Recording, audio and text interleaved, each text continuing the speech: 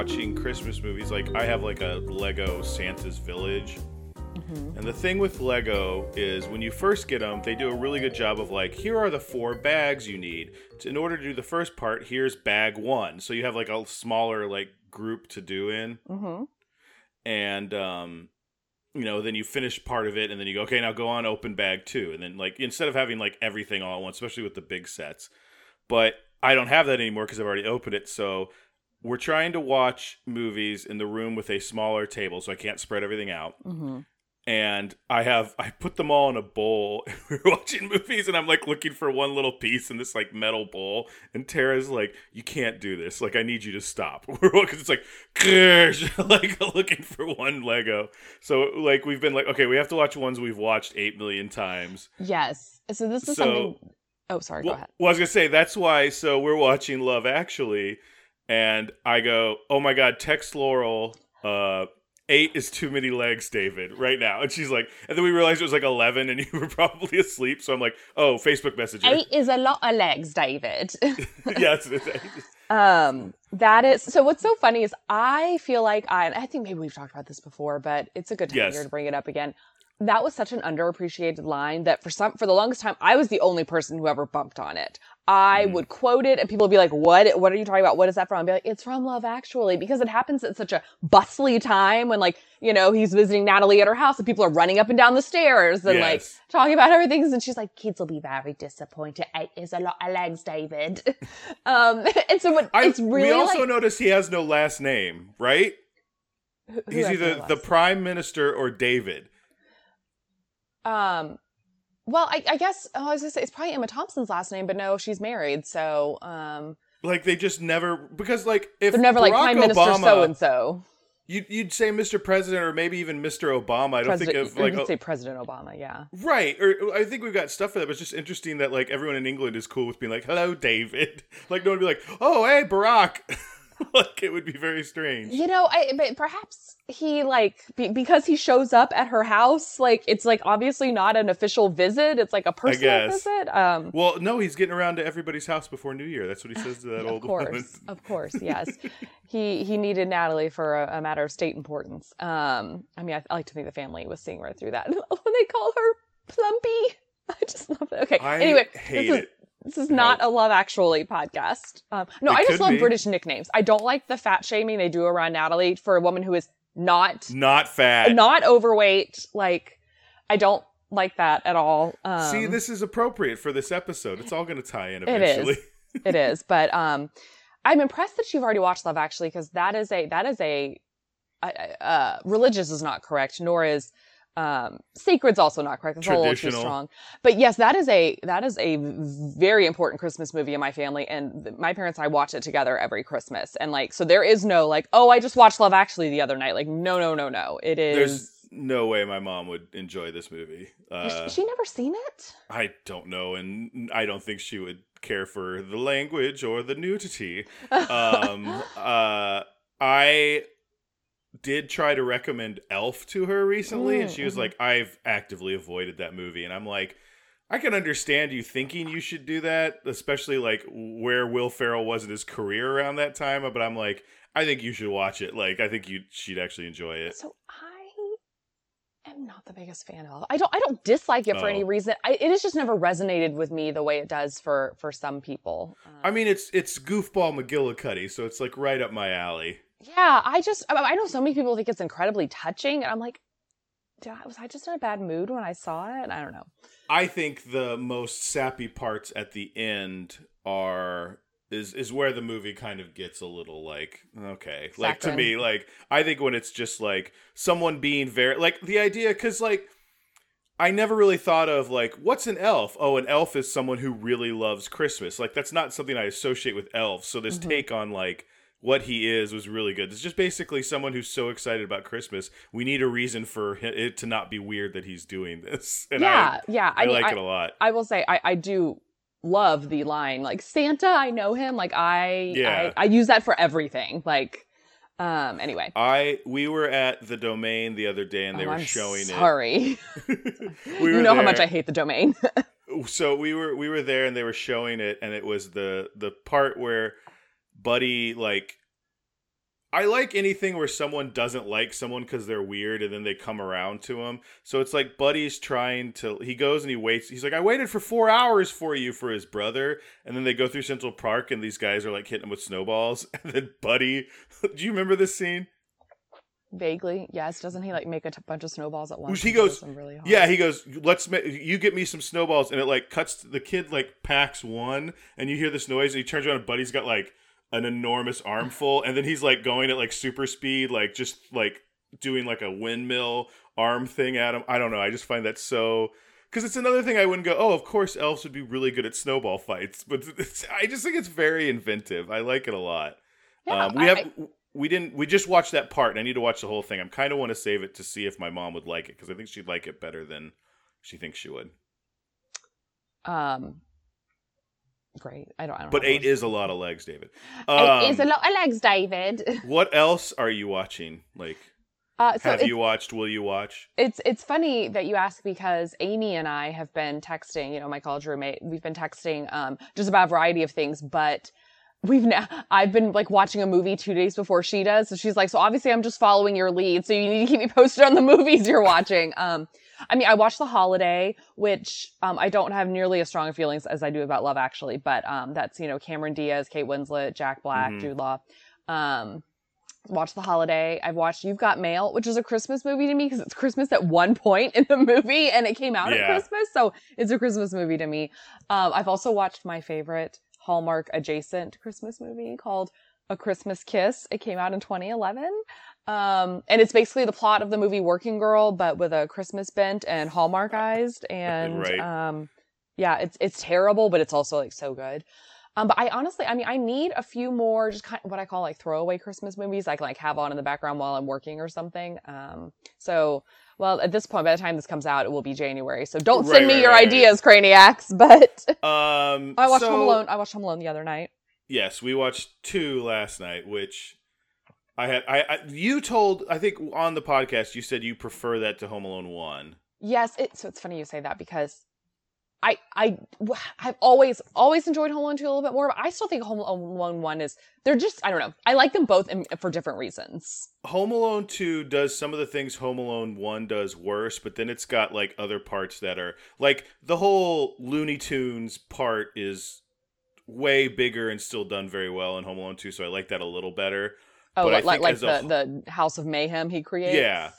I like the whole of Home Alone 1 better, because the whole part where it's like everything leading up to Kevin getting to New York, I'm like, this is garbage. Like, I hate that his family is like the movie should have been how Fuller got lost this time because they were so concerned about making sure Kevin didn't get stuck home alone, right? It should have been like, okay, everyone watch Kevin. Who's got Kevin? Everyone tie Kevin to your arm, blah, blah, blah. And then the whole scene with Buzz, like, putting the lights behind his ears. I'm like, hey, like, all the adults in the audience are dying laughing. I'm like, this isn't funny. Like, it's just stupid. And then B, everyone's like, oh, Kevin, how could you? And it's like, this is Buzz's fault. To me, the bad parenting in the movie is not that they have lost their child for 2 Christmases in a row. It's that they let Buzz get away with everything. There's at no point where you're like, oh man, this poor family, I can't believe this crazy thing has happened to them twice. With the second movie, I go, oh, you're a horrible family. Like, I don't like you. I like the mom, okay.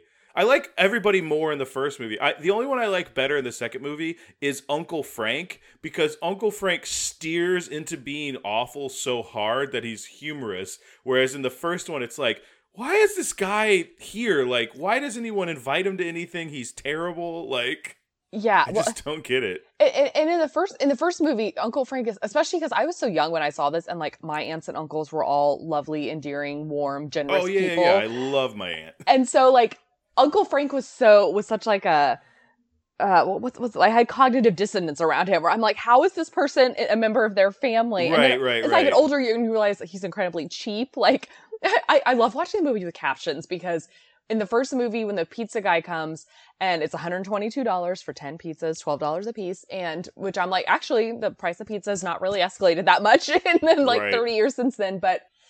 And Aunt Leslie is like, Frank, you've got cash. And he goes, traveler's checks. Yes. And then the dad says, which is a line I guarantee you did not hear, but the caption picks up, the dad says, I bet you got the kind of traveler's checks that don't work in France.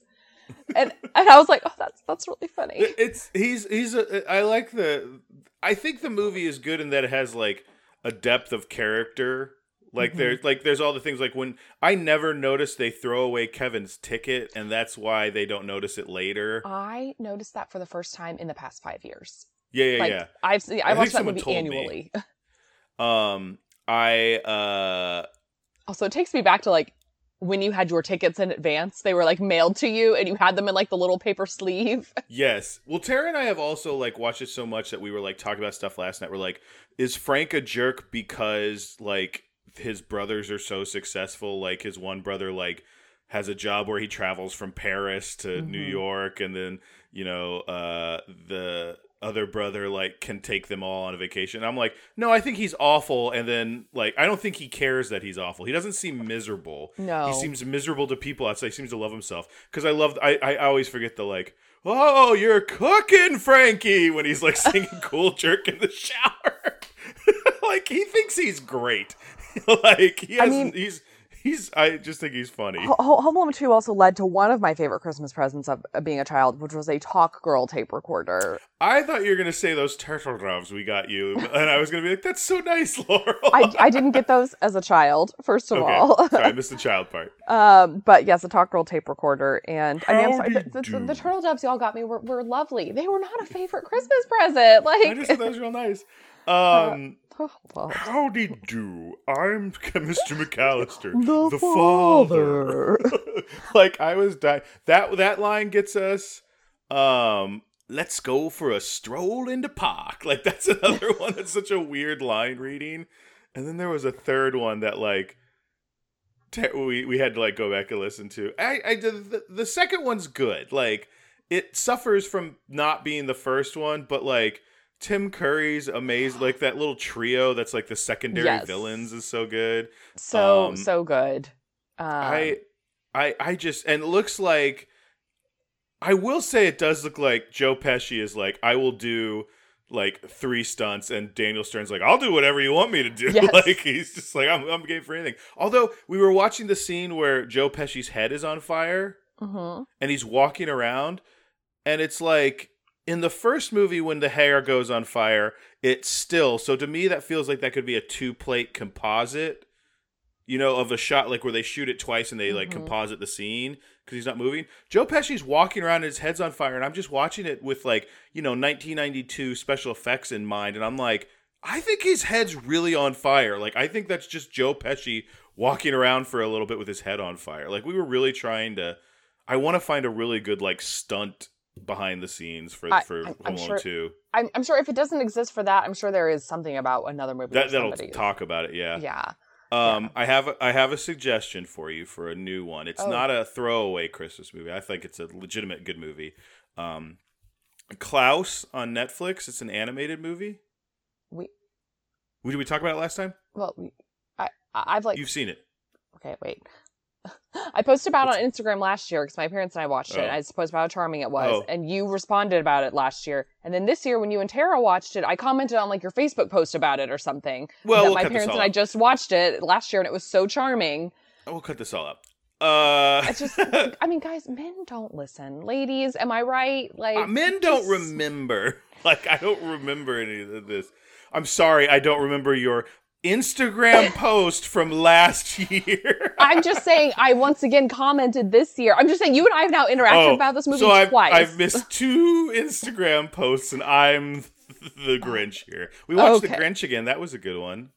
Okay. Well, yes, we know you didn't watch the Jim Carrey one because I will never watch it again. And we talked about that last episode. We have Muppets Christmas Carol, so we're excited to see that. So that is my favorite Christmas movie. It's very good. I watch it every Christmas Eve. Every Christmas Eve. There have been times where we've gotten home from church late, like 11 p.m., and I'm like, fire it up! Oh my gosh. We have a tradition in my family of my parents falling asleep to Die Hard on Christmas Eve. Oh, nice. Where I'm like, let's start it earlier this year, so it'll be fine. No, we have to do this stuff. No, we should start it earlier so we can watch the whole thing. And then it gets late, and I'm like, we'll just watch it tomorrow. My mom's like, no, we're watching it now. And then we get to, I'm like, as far as my mom knows, it's just a story about a man meeting his wife at a Christmas party. Yeah. That's the movie of Die Hard to my mom. What a strange title. Muppet Christmas Carol, I think I've talked about this before, but I'm just going to say it again. We still watch it on the original VHS I got for Christmas in like 1994 because my parents still have a VCR. And the previews beforehand are for the new movie coming summer 1994, The Lion King. Oh, one of the best Disney, like probably so the best Disney trailer of all time where it's just the opening song. Oh no, this goes into like behind the scenes where it's like talks about how they like brought real lions into the animation studio so they could study the way they move, and then it's like and it's like with music and lyrics by Tim Rice and Elton John. So obviously, you know, the Disney podcast, we're going through stuff, and this episode hasn't dropped yet, but do you know Home on the Range? It's a like cow movie. I remember when it came out. I did not see it. Neither did most of America. We actually really enjoyed it. We were surprised how much we liked it. But all the makings of, they kind of do the same thing with The Lion King, where they're like, we brought an actual cow into the studio. And like the artist, like in the Lion King one, there's like separation between the lion and the animators, obviously. And in this one, the cat, like, so the woman just has one hand on the cow and is like sketching with the other hand. Like the cow's just like right next to her and like licks her face. She's like, oh my God. Like, yeah, that's true. That does not happen in that one. Like the lion gets like put up on like a riser with their handlers around them, and animators are like 20 feet away. Yeah, so. I've seen this exact. Well, it's funny because when they pitched it and they were like, coming soon, The Lion King, like Katzenberg was like, get me on stage with a lion, and they had video footage of that. He looks super nervous. Like he's not excited about it.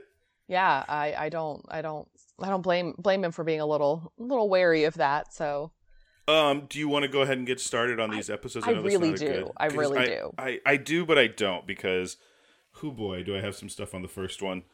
We are on. Oh, sorry. Do you want? Oh no, Laurel. I've written down. We need to say hello, Seattle. Like I was. Okay. I'm just letting you know. Hello, Seattle. I'm Ryan. I'm Laurel. And we're the Craniacs. We get together and we talk about Christmas movies and lions being animated and all sorts of stuff. But we also talk about Frasier. Laurel here is the I was trying to figure out like the ghost of Christmas.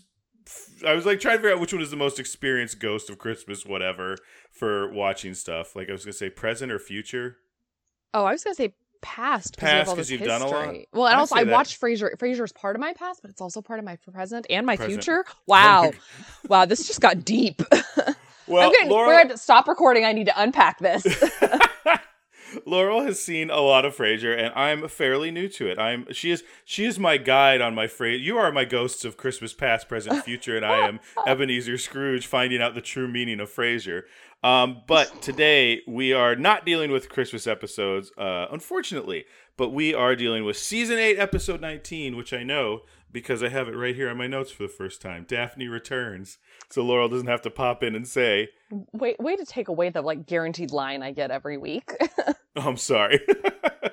But now I'm realizing I don't have the, I was like, I'm so prepared. I don't have the freaking I want to say that the Hulu synopsis, because Hulu, you know, it's just one sentence. It was like, Daphne returns from her time at a spa, at the spa, while she and Niles evaluate their relationship or something. Yes, I feel like that's just Daphne Returns could also be Niles and Daphne get real about their romance. I think they're skimping on some of these later season synopses. Maybe the author stopped watching Frasier after like last season, so we're getting a new guy who's like, meh, less is more.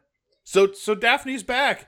She's back, and I actually want to say, so I had to flip back to see, because I feel like in real life watching this, Jane Lee's felt like she was gone for probably like 5 months, but in terms of episodes, she just left in episode, I think 13, and we're on episode 19. That's not really, I mean, Daphne's not really gone for all that long. Did you look up exact like air dates to see how long apart those were? No. Let me look up real quick. I am sick. I am sick of fat jokes. I'm very, very sick of it. I'm done. I don't want to hear anymore. I don't want them to talk about it. I think they might be done, but I feel like there's still. I think one of my notes in this is like, this episode is mean. It just feels mean. Okay, so it looks like the episode where Daphne leaves aired February 20th, and then this episode aired May 8th. So she was gone for like I don't know, like probably about, and thinking about when they tape things, she was probably gone from December until March. I wonder if they also kind of recorded a little, like early with some of these. So. Well, because remember that one episode that I pointed out? It's before Daphne officially leaves, but Niles just says, "Oh, like my honey has the flu," and then that's it, and you don't see Daphne for the entire episode. I was I bet Jane Leeves was already on maternity leave, and they were just recording episodes out of order. Yeah, probably. So we'll say November. We'll say maybe November until March. Hopefully this is the end of the stupid fat shaming is a note I have, followed quickly by, wait, what? They haven't done it yet? In like 8 exclamation points and question marks. Yeah, I want to really talk about both plots on this episode. So do we want to start? Let's start with the Niles and Daphne one. So Niles and Daphne, or Daphne's back. She's looking amazing. She looks fantastic. Her haircut is very good. Yeah, so flattering. And the thing is, she was not, when they were doing some of the flashbacks in this episode, I was like, Jane Leeves was so thin. Like, yeah. And that I was like, now she looks, I mean, she clearly does not look overweight or anything, but I was like, she looks healthier. I mean, this is probably due to some, like baby weight in your body changes and stuff and everything. But I was like, she just doesn't look gaunt like she did in some of those flashbacks. Which, that was another thing. Like, what is with this weird, like, almost, like, I wrote, we're gonna have to bleep some of this out, obviously. I go, what the is this holodeck bull? Because it just feels like a scene from Next Generation where they're like, let's hop it. Like, literally, there's a Star Trek episode around this time where they go back in time to an original Star Trek episode. And they insert them into the episode. And that's what this feels like. I liked that because I think it's a cop-out when comedies do clip shows. I just think it's because they don't take very long to record and to tape, and it's just I don't like it. So I liked that it was like, we're not just gonna flash back, we're gonna actually be like insert the characters. I liked it. But that's what I'm saying. This season, between this and the sliding doors episode, is like this is the season where they're doing these weird like high concept stuff. You recorded that was the one I did on my own? Yeah, I was in Argentina. Okay. It's these weird high concept episodes that are like, they've decided like, we're going to try these weird things. I don't even think this is a high concept episode because this isn't that big of a part of the episode, right? Like, right. Well, okay, let's back up a little bit because I want to get into a little bit about the whole Frasier Niles why they're therapy doing this, session that they have. But so Niles is all excited to pick Daphne up from like, when he talked about, I agree with you. I agree with you in the whole fat jokes need to stop. Throwing their fat pants up in the air and stuff. I was just like, oh, this is all. I mean, it's all so cringy. But it's also of the time. Well, I'm talking specifically about the pig alarm on the thing, which I was like, screw you guys. Martin is like so mean in this episode for like 3 different reasons, but like him laughing at it and then later going, I can't believe you got the pig alarm. I was like, Martin, you like the pig alarm. I wrote down like, Frasier is the worst. This is where you're like, you are not a very good psychiatrist. Yes. If this was your like solution. Also, if you thought you were just being funny and that Daphne would find it like funny and stuff, you don't know Daphne. Yeah, you don't know Daphne, and like, it was obvious that her overeating was not just, oh, I'm hungry and this food looks good. That it was like a deeper, more like psychological thing. So why would you then cheapen it for laughs? Yeah. Well, it's a weird like mishmash because he's a terrible psychiatrist in this thing, and then he's very good with Niles. Like they're just kind of like, it's just kind of, they get to, have their cake and eat it too. We'll go more into why I didn't like this episode, but the therapist at the spa, Gloria, was that her name? Yeah. Yes. It says that she was eating because she felt she couldn't live up to Niles' expectations of her. That's what the... Yeah, And then Niles was like, they didn't even write it like kind of funny. They just write all his little jabs at her as like very mean. Like, I think it's where I wrote a note like, this episode is mean and I don't like it. I think that Niles got so defensive over the thought that her weight gain was in any way related to him. Because I think he kind of saw it a little bit as like almost a failure on his part. Like when it was probably. But I still think you can write him being sarcastic and biting without him, like, because there's a part where he says something and the audience literally goes, ooh, like the audience doesn't like laugh. The audience is like, ouch. Like they kind of don't know what to do with that reaction.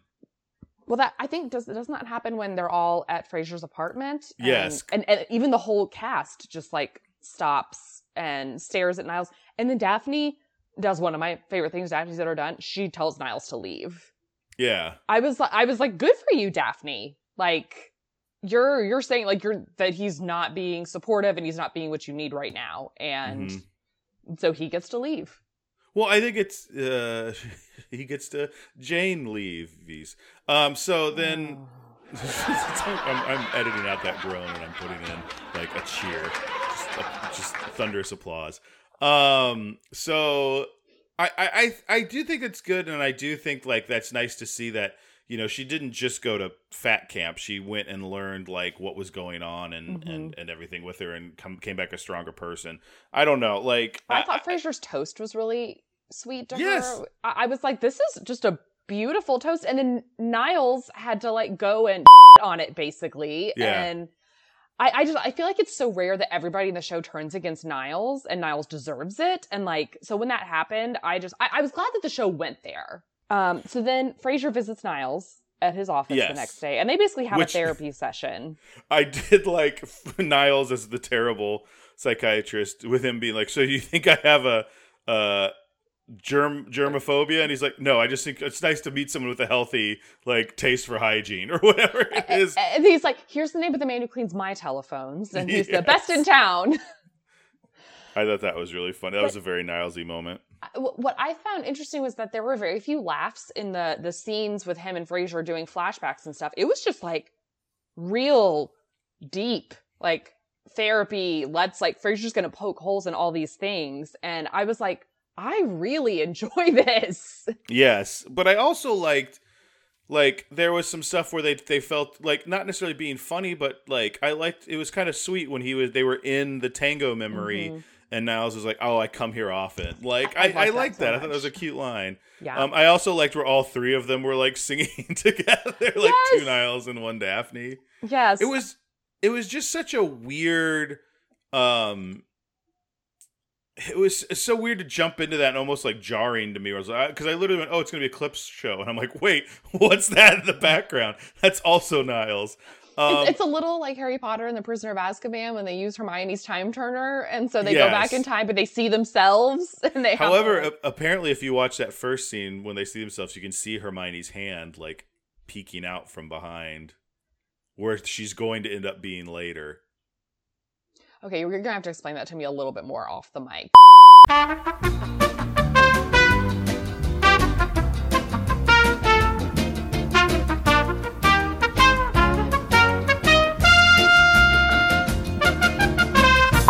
I'm more of a book purist than I am a movie purist. So. All right. Now I am. Now I need your line reading of what a great and interesting fact, Ryan. And go. You're happy. You're excited. What a interesting and great fact, Ryan. Yeah, well, all right.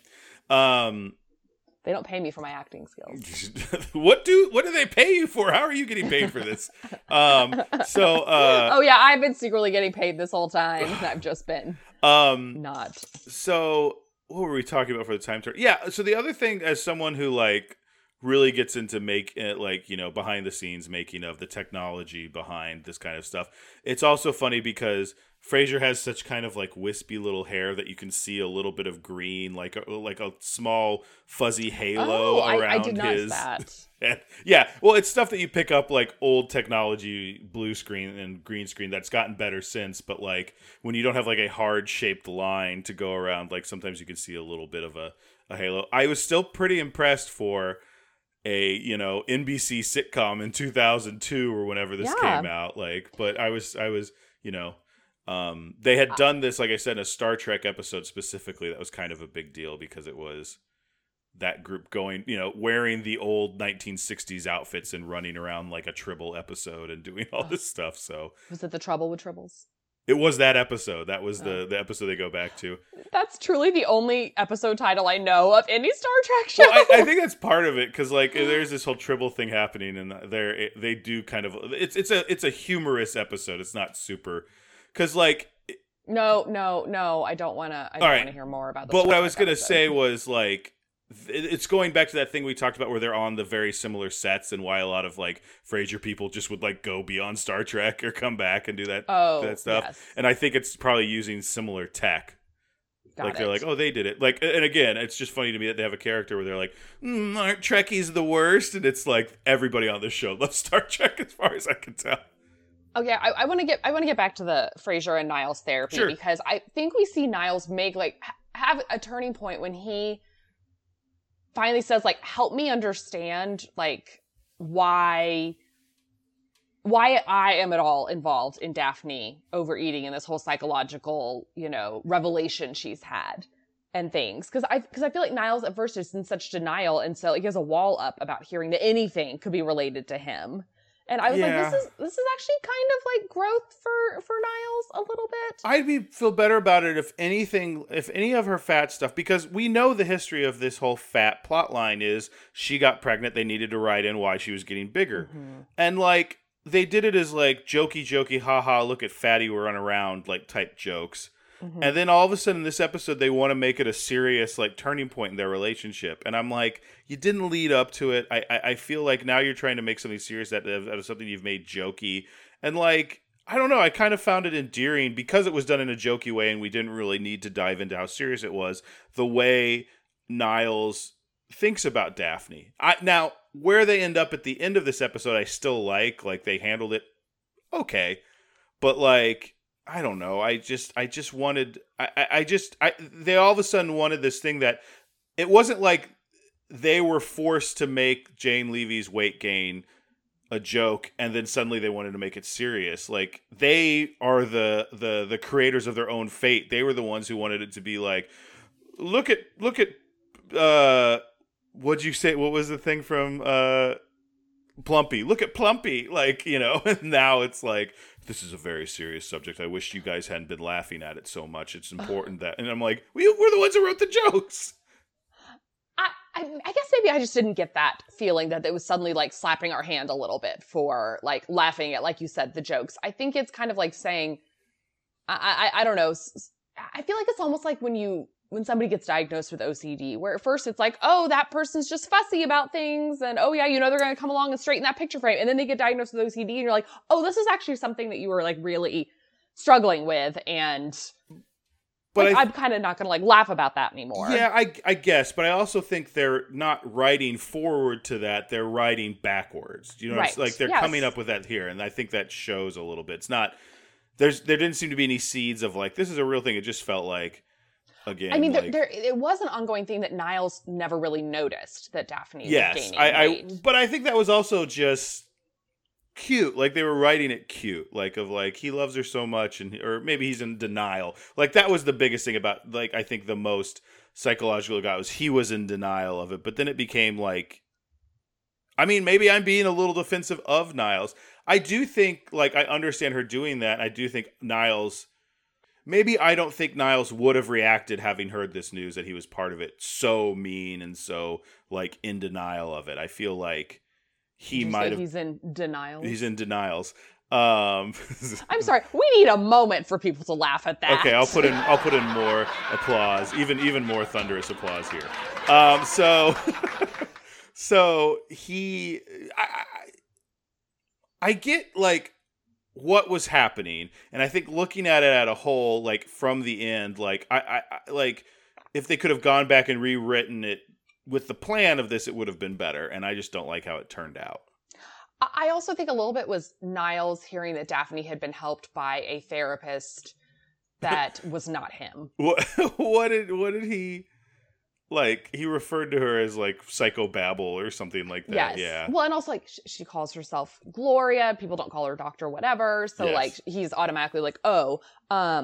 One thing that I think was important for this episode to have though is to. We have not seen any strife really with Niles and Daphne's relationship other than when he was having to not see her in public because of Mel.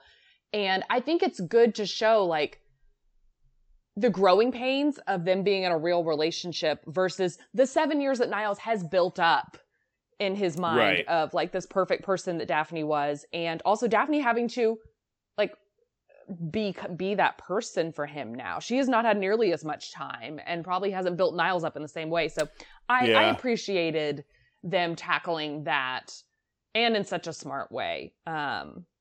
Do we have anything else about this plot line that we want to talk about? Well, then they hook up because they start saying like things they don't like about each other, and like Frasier convinces Niles that he has to like let her understand that he doesn't think she's perfect, and he also has to be okay with the fact that she's not perfect. And so they have this scene where they're like saying things they don't like about each other that they've kind of been holding back, and then it like kind of gets horny, like they're like really into it, and then like she does. I don't know why I found this so funny when he's like kissing her and she turns around. I don't know why this is a comedic like make out physical bit of humor to me, but anytime a woman like is being kind of, it's like, oh, Daphne, and then from behind they do the like grab something behind their head to like steady themselves. I don't know why I find that so funny. Like I don't know that's specifically meant to be funny, but it reads as like comedy making out to me, right? Like yes. I really wanted the cold close to be Frasier picking up the different like object darts that they had like knocked to the floor and being like shaking his head and being like, what happened here? I really wanted that to be. Oh, the final one was Niles sitting there like just listening to a thing but couldn't stop thinking about how much he wanted to about Daphne. I think reminiscing. Yes. Yes, that was the most relatable the whole episode was to me. It reminds me of in Bridget Jones' Diary too, when she calls Mark Darcy, Colin Firth, to discuss like a recent lovemaking session, but he answers the phone on speakerphone and he's in his office with a bunch of people, and she's like, "I just had a flashback," and he's like, "Thank you, I'm currently in a meeting with XYZ." The other plot that I want to talk about briefly is Roz getting a deal with a publisher to publish a children's book. First of all, Roz being like, I have a meeting with a publisher today. I'm like, no way would Roz, unless it was like a friend or a family friend or something, would she just out of the blue get a meeting with a publisher? Right. This is the most unbelievable thing. And then when she's like, I sold my book, I'm like, no, this is the most unbelievable thing ever. Oh, I don't know. It didn't really bother me so much because I think I was so thinking about the other one. The one that did bother me was how Martin immediately was like, you should write a book about Eddie. And I'm like, I don't know why. This triggered me hard. And I'm sure there's some sort of like psychological thing there with my parents, but just like, hey, I'm doing this. Here's what you should do instead. And I was like, I hate this. I'm done with Martin. Like Martin, you're on notice. I'm sitting it out there right now. Martin Crane on notice.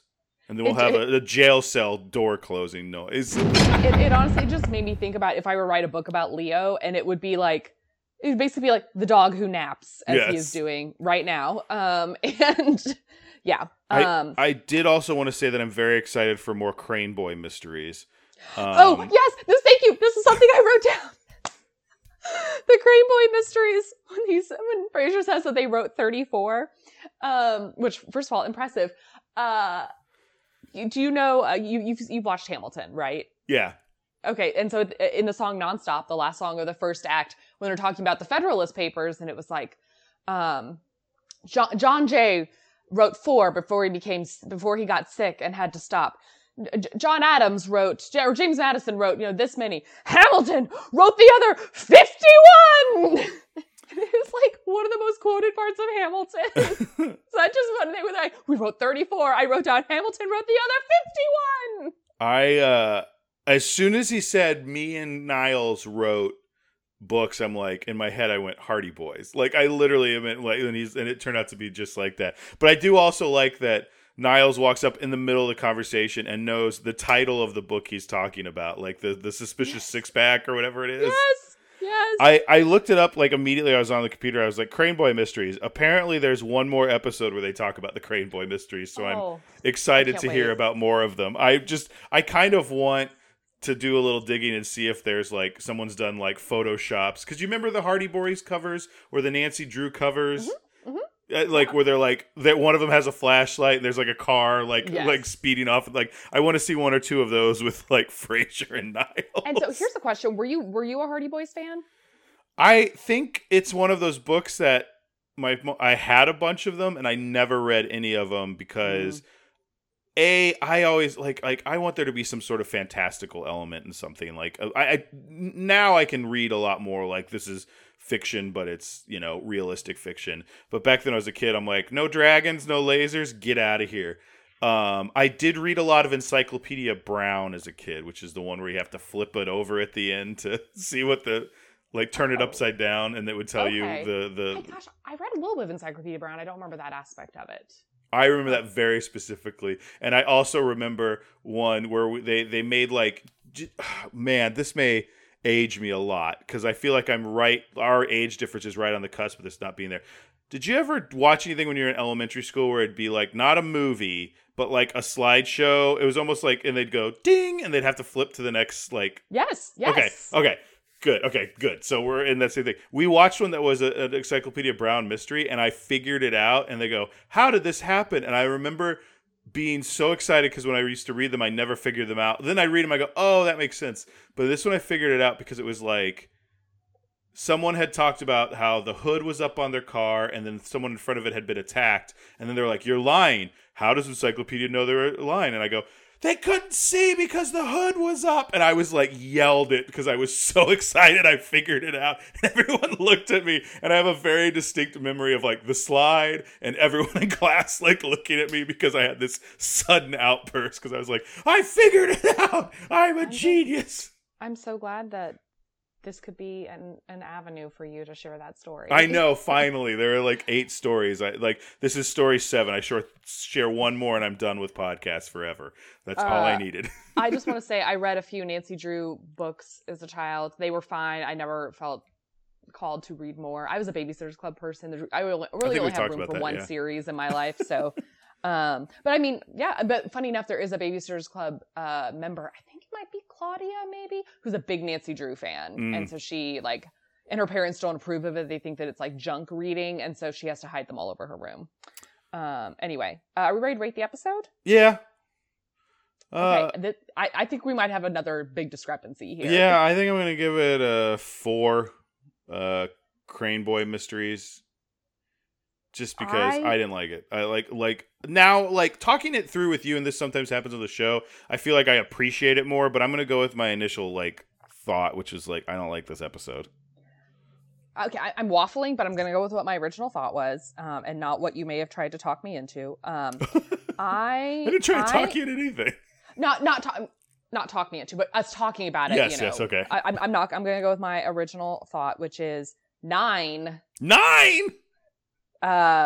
Blew out my microphone. This, but squealing pigs, squealing pig things. I think this is a VIE. I think it's a very important episode. Not in the vein of like the overarching VIEs that we have, but I just think that this episode, maybe now because I'm an adult and I've like been in relationships and I appreciate therapy and things where I'm just like, I don't know, I see a lot of, perhaps maybe a lot of the pitfalls I saw Niles and Daphne having. This was a big one that I think that they needed to get over. I don't love that it was that Niles had to be such a jerk and that they had to be at the expense of fat jokes about Daphne, but I think it was important. Also, I can't express how much pride I felt when Daphne told Niles to leave. I thought that was pretty big. Yeah. No, I'll go with you. I was like, this is, because you also just rarely see Daphne stand up for herself in any way like that. So. Right. Well, I will say one more thing, and that's that I think I appreciate in this next episode the sweet Dials and Daphne is almost what I said. The Daphne Niles result of their storyline in this one almost better than I liked in the other one. I thought it was cuter. I thought it was, I don't know. I liked it. But we're now, of course, talking about Season 8, Episode 20, The Wizard and Roz. Even after Daphne's premonition of Niles getting hurt comes true, he says he needs scientific proof before he will believe in her abilities. A psychic evaluator is hired to put her skills to the test. That's the B-plot. That is the B-plot. The title is even The Wizard and Roz. It's not even mentioned there. I liked this one immediately when they come in from the exercise and he says their instructor calls her the British Pound. Yes. Because it's kickboxing, and then that he's Nails, and then someone's like Nails, he goes, "Oh, you scratch one guy."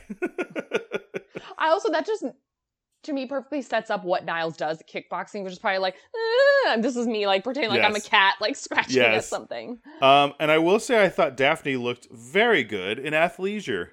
I also thought Niles looked comfortable in his athleisure. I thought Daphne looked great. I mean, I think Jane Leeves is like looking fantastic right now. So I like that. I was also excited about this one because Dr. Tewksbury is back.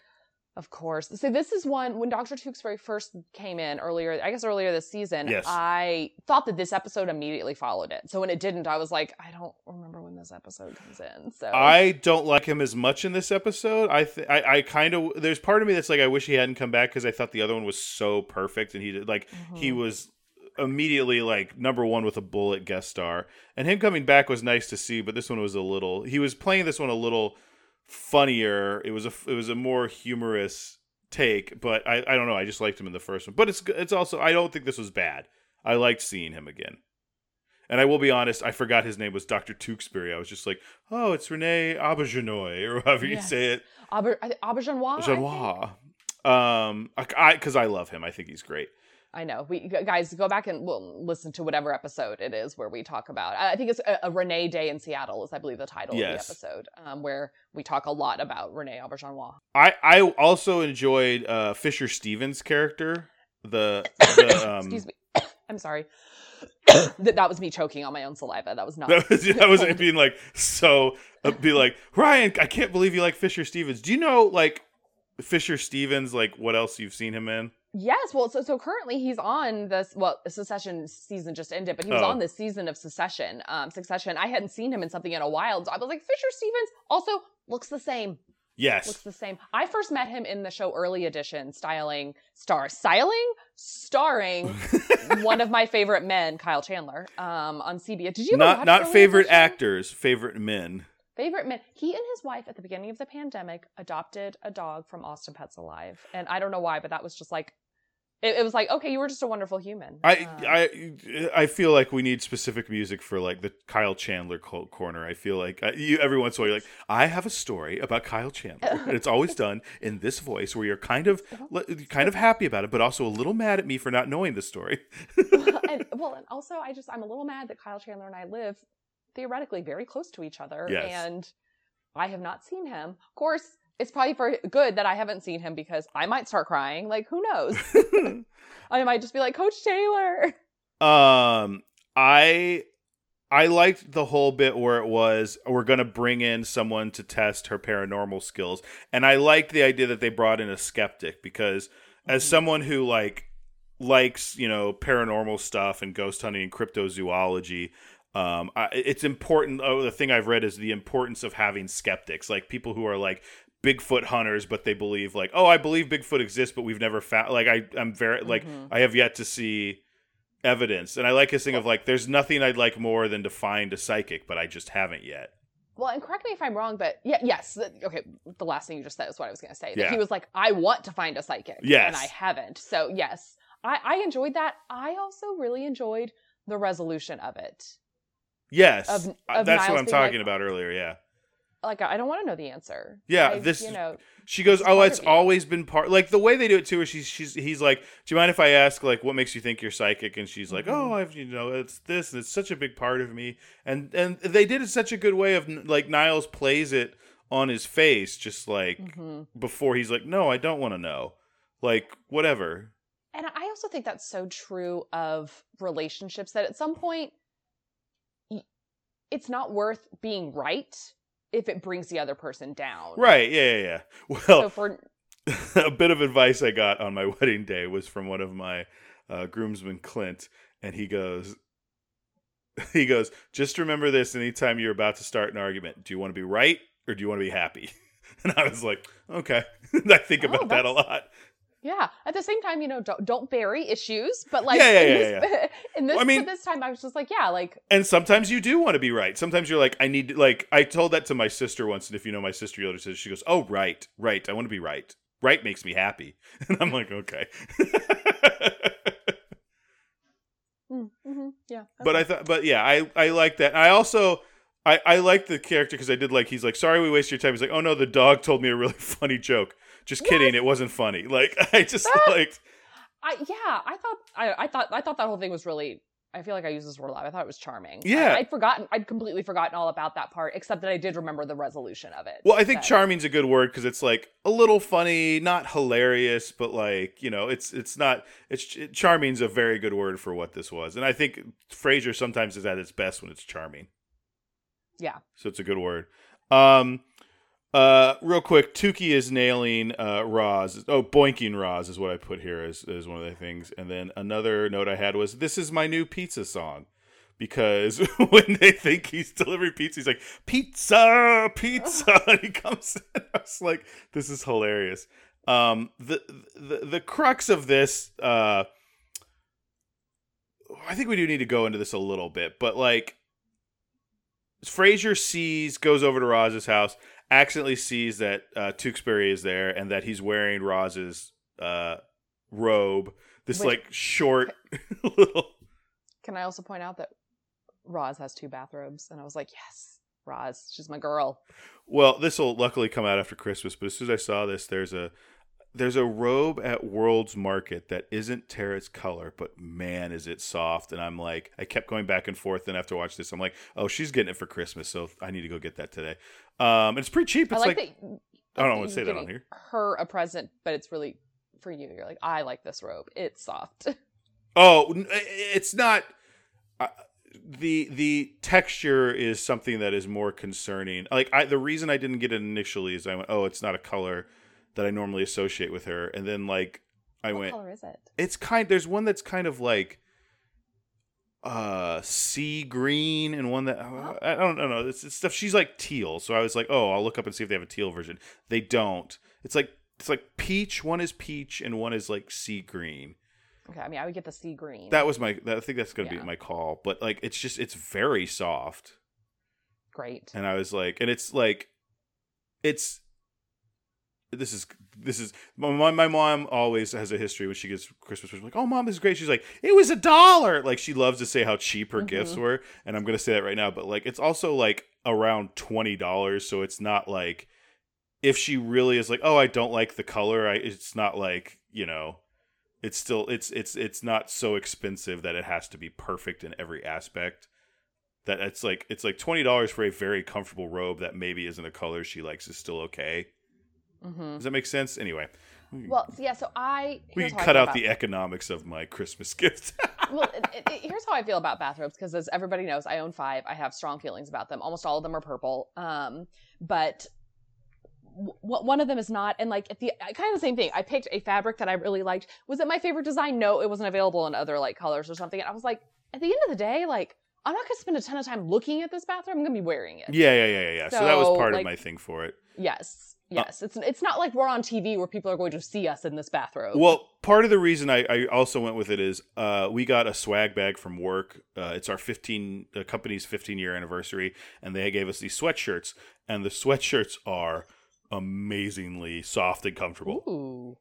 And Tara keeps trying to legitimately steal it from me.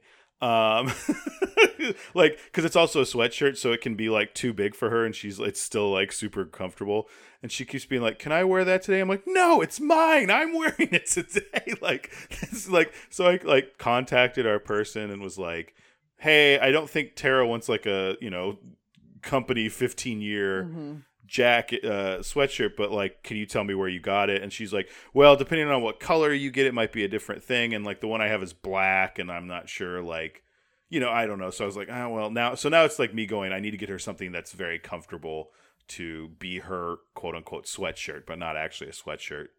I mean, okay, we'll talk offline about this, because I have a lot of experience in the soft sweatshirt arena and can make some recommendations of stores or places. Well, she also, I got her one last year that it's got a picture of Marv's face as a skeleton, and it says like Wet Bandits Electrical on it, and it's very soft. So I feel like I've already gotten her a sweatshirt that is kind of that softness. So speaking of Home Alone 2. So you don't want to get her one now? No, plus I got her other stuff, so this is fitting around. Okay, then never mind. Okay. Let's get back to this episode since you have a time crunch. Yes, soft robes.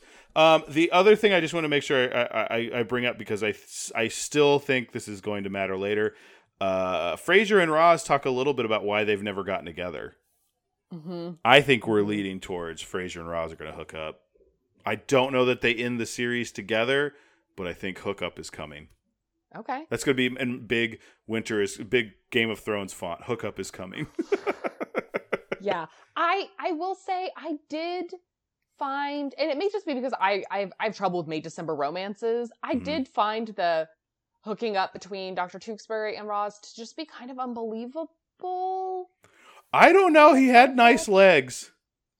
Like when he was in that robe. Maybe because Renee Auberjonois does not do it for me. I guess. But he looked good in that beard, I thought. Yeah, I don't. Maybe because I always think of him as the chef in The Little Mermaid. Like, who knows? I cannot. I need to see video of him doing that voice. I cannot. My mind cannot. It's, what did you say? The cognitive dissonance. Dissonance, yeah. Yeah, my brain is like I can't do that. But yeah, he did look like a very comfortable scarecrow in that outfit. But yeah, that's all I got on that one. I actually like this one. I know we didn't talk about it much because we were a bit for a time crunch, but I have a few LOLs though. Hit me. When Niles says that Frasier has, godlike worship, and Frasier says something like, "Oh, like I don't think so," and he goes, "Oh, please, you're one step away from seeing him in a tortilla." Oh yeah. Loved that. Also, when Dr. Tewksbury says when he first meets Roz at Nervosa, like, "Oh, let's not talk shop. I'm sure it's not interesting for Roz," and she says, "Oh, it's all just white boys now." I want to be like, "Oh, that's me in wrestling talk." And then when Niles refers to his knee injury and says, "It's my old bossa nova injury," I just cackled at that. That's what I want to say from now on. I liked when Frasier's whole bit when he goes to the opera by himself and buys, puts a woman's shawl on this. And looks expectantly back at the ladies' room. This made me think of something. Tara thinks it's really funny that I do this, but if I ever before I met her, if you ever have a weird snack craving and you go out to the grocery store or the gas station to go get a weird snack and they're or a bunch of snacks because let's say you're planning on coming home and just vegging all night or whatever. Anytime I do that and they look at my weird snack choice, they look at me, I always go, whether they're probably not giving me a weird look, I just think I go, "Oh, my wife's pregnant." I've been saying this for 12 years. "Oh, my wife's pregnant." Just anytime I have a weird order. It's funny you say that. I was buying a bottle of wine as a gift, and hi, Uncle Gary. It was the bottle of wine I gave you for Christmas. But it was all I needed at HEB was just I was like, "Oh, I knew that they had this wine I wanted to get," and I was like, "Oh, I'm just gonna pop in," and checking out of HEB just with a bottle of wine. I would be I feel like I gotta throw a bag of M&Ms in here, and then it's rough day. Yeah, you should I feel like you needed to buy one glass. Or honestly, I should have bought one of those tiramisu for two things and just sighed as I put it all down on the conveyor belt. Has Tara ever told you the story of when she went to Panera and just saw a woman come in and order a loaf of bread and get butter and just sit there and butter slices and slowly eat it? And she tells it it's the saddest story she's ever seen. I feel like I've heard that story before, and I want to say I thought you told it as in you saw it. No. Tara told me. It's a story that she told me, and the vision is so clear in my mind that I feel like I was there.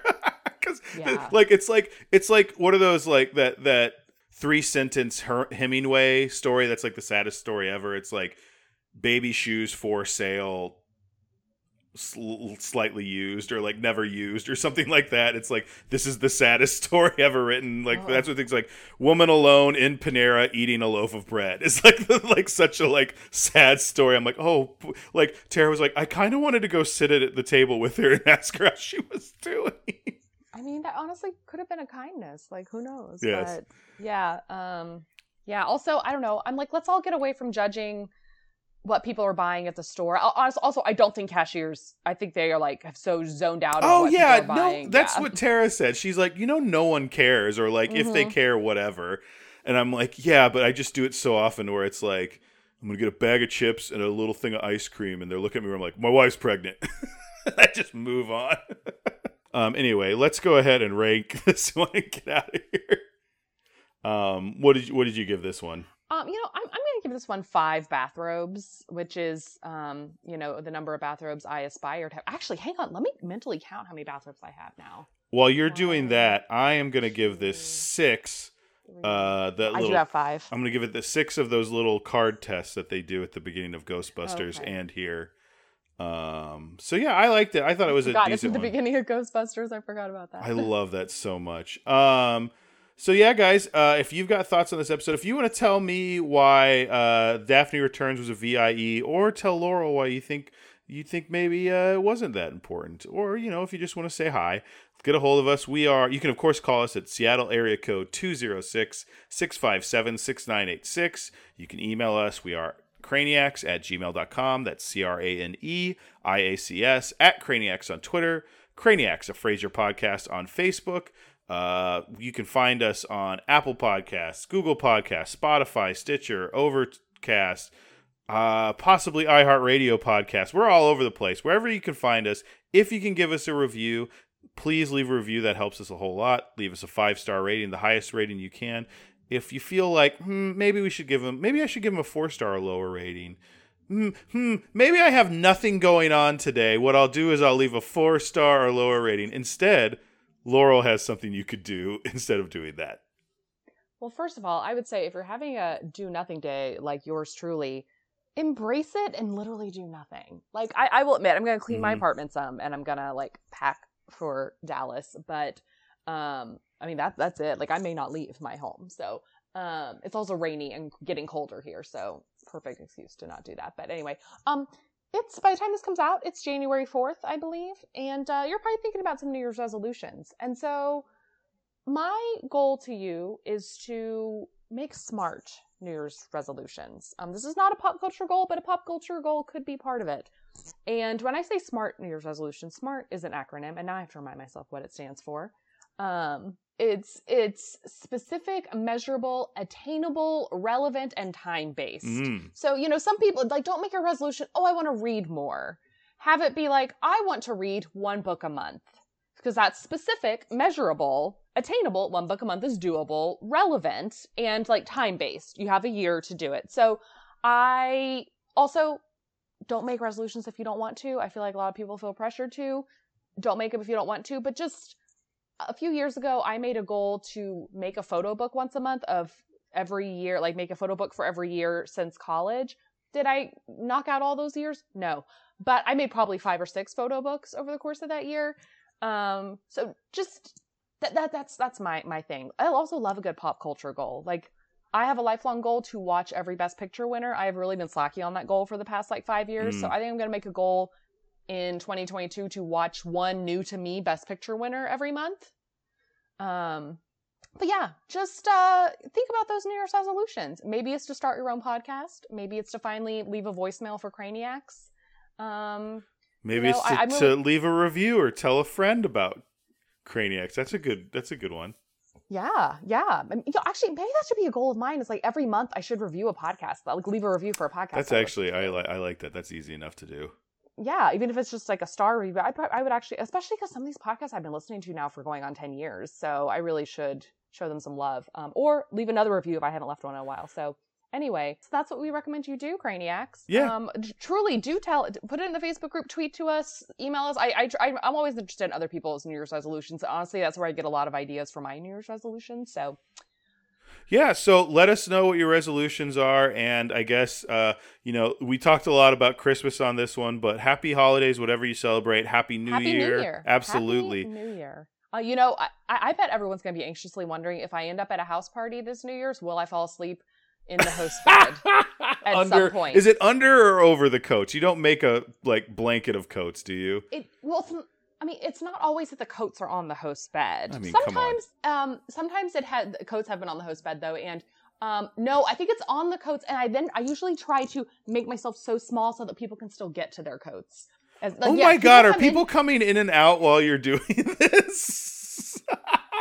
They are. And the funniest thing is, I feel like, and maybe this is how this tradition started, is they're like, oh, Laurel's drunk. But I feel like now we've reached an age where it's like, oh, I get it, Laurel. You're tired.